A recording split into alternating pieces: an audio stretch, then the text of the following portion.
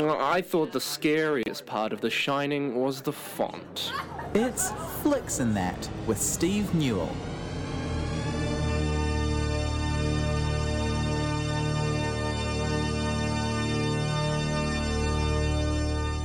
Welcome, Steve. Hey. Oh, yeah. I'm pretty good. And now you had kind of quite a long weekend, started on Thursday night at the Hollywood Avondale I did. for Ty Segall. Man, what a blinder of a show. It was awesome. Then I was fortunate enough to be able to make it to Raglan the next night as well. Some hairy limestone road driving to get there. Main road in and out of Raglan's in pretty sorry Oh, from all the rain? slip shape. Yes. So bad that they're doing a temporary road through private property, Oh, wow. which it seems Were you doing pretty... it in the dark? Nah, we did it in the morning, so it Okay. wasn't too bad. But All right. when's the last time you were on a road across private property? Never? Yeah, it's been a while. Hmm.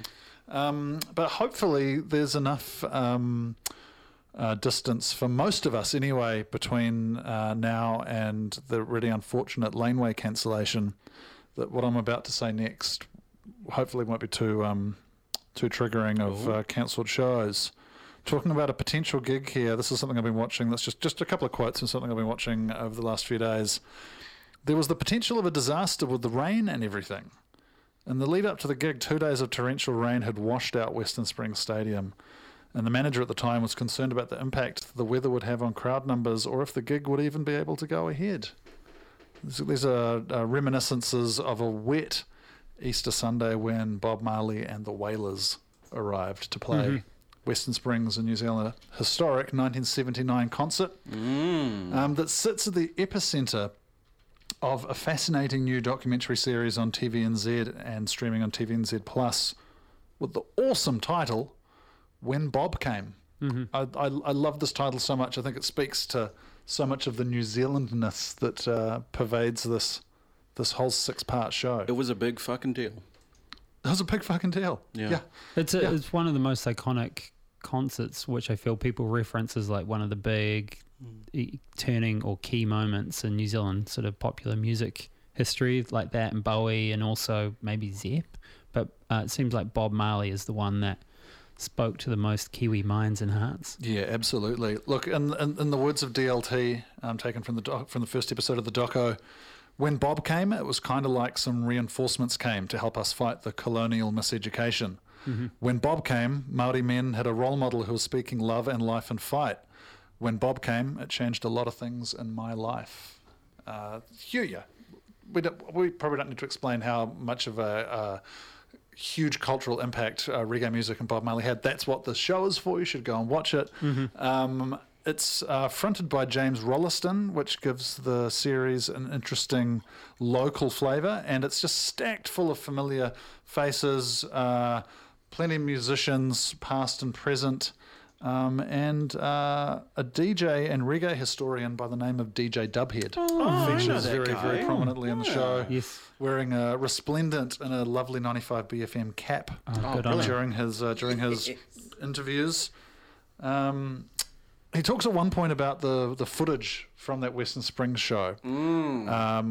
Snippets of it have been around for ages.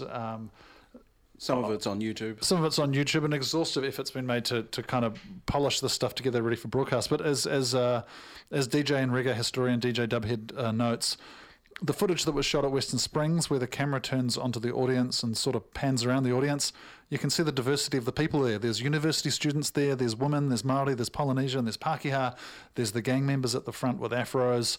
That's the audience that were at the concert, a cross-section of New Zealand society.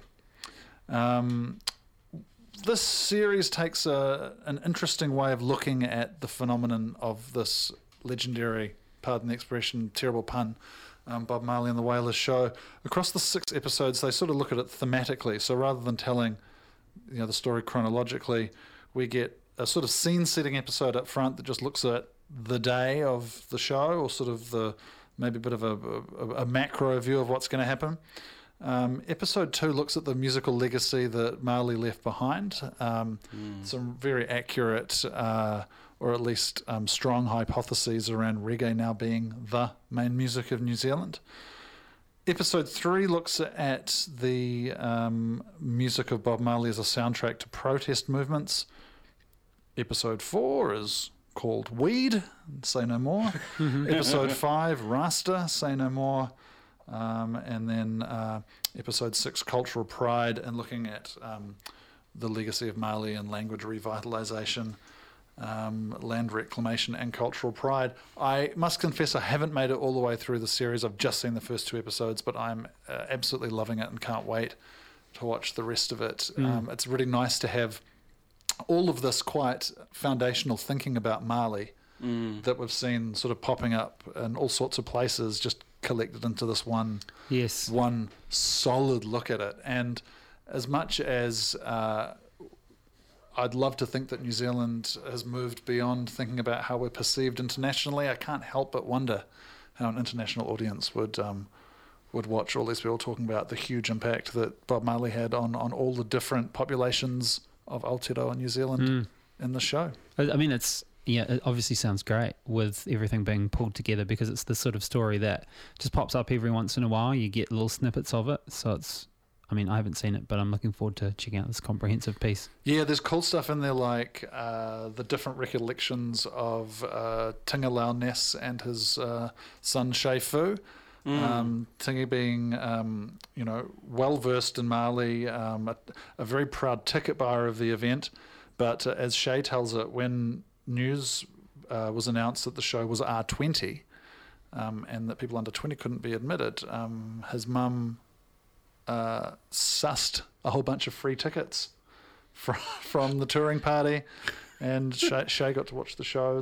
Little young Shei got to watch the show from side of stage.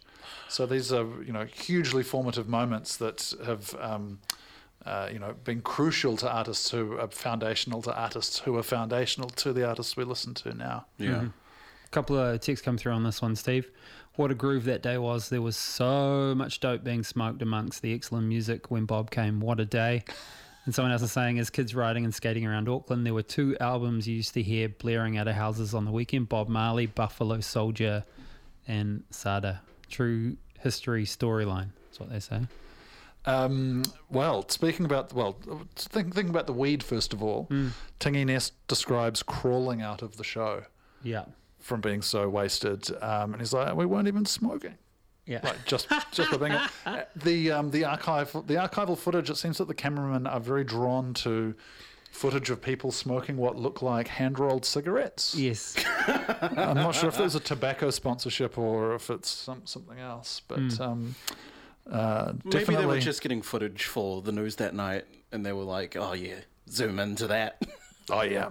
Well, sell us to the cops later. Make an extra $5. So anyway, that show's called When Bob Came. You should watch it. It's on TVNZ Plus. Also, what you should watch is Poker Face, which I talked about a little bit recently, but hadn't seen it, and I've been really enjoying this Murder of the Week, How Catch 'Em detective show. So much in the style of Columbo, each episode commences with the setup of a murder and its execution. So we already know who the criminal is. Mm-hmm. We know the murderer, and each episode is really going to be about how they're going to slip up, how the pieces are going to fit together for Charlie Cale, played by Natasha Lyonne, as she figures out how to entrap them into saying they did it or slipping up in a way that gives the game away. Another solid show that I'm enjoying week to week at the moment. So 2 good tips for your home viewing as the weather turns to absolute dog tucker again this weekend. I reckon When Bob Came in Poker Face will see you through a weekend pretty nicely. Also got another text through the Bob Marley concert. I've got a few here actually. Hang on. It says the Bob Marley concert was a cloud. Hang on, let me go back there. The Marley concert was a cloud of weed. The show was fantastic. And also, I watched Puss in Boots, The Last Wish, under herbal influence, and was good. Whoa. Look, it's not bloody 1979, mate. According to this person, it might be. All right. Is that us, Steve? That's us. Go forth and consume content and all refreshments that suggest themselves. That's a tagline. Real auteurs use star wipes. That was Flicks and That on 95 BFM.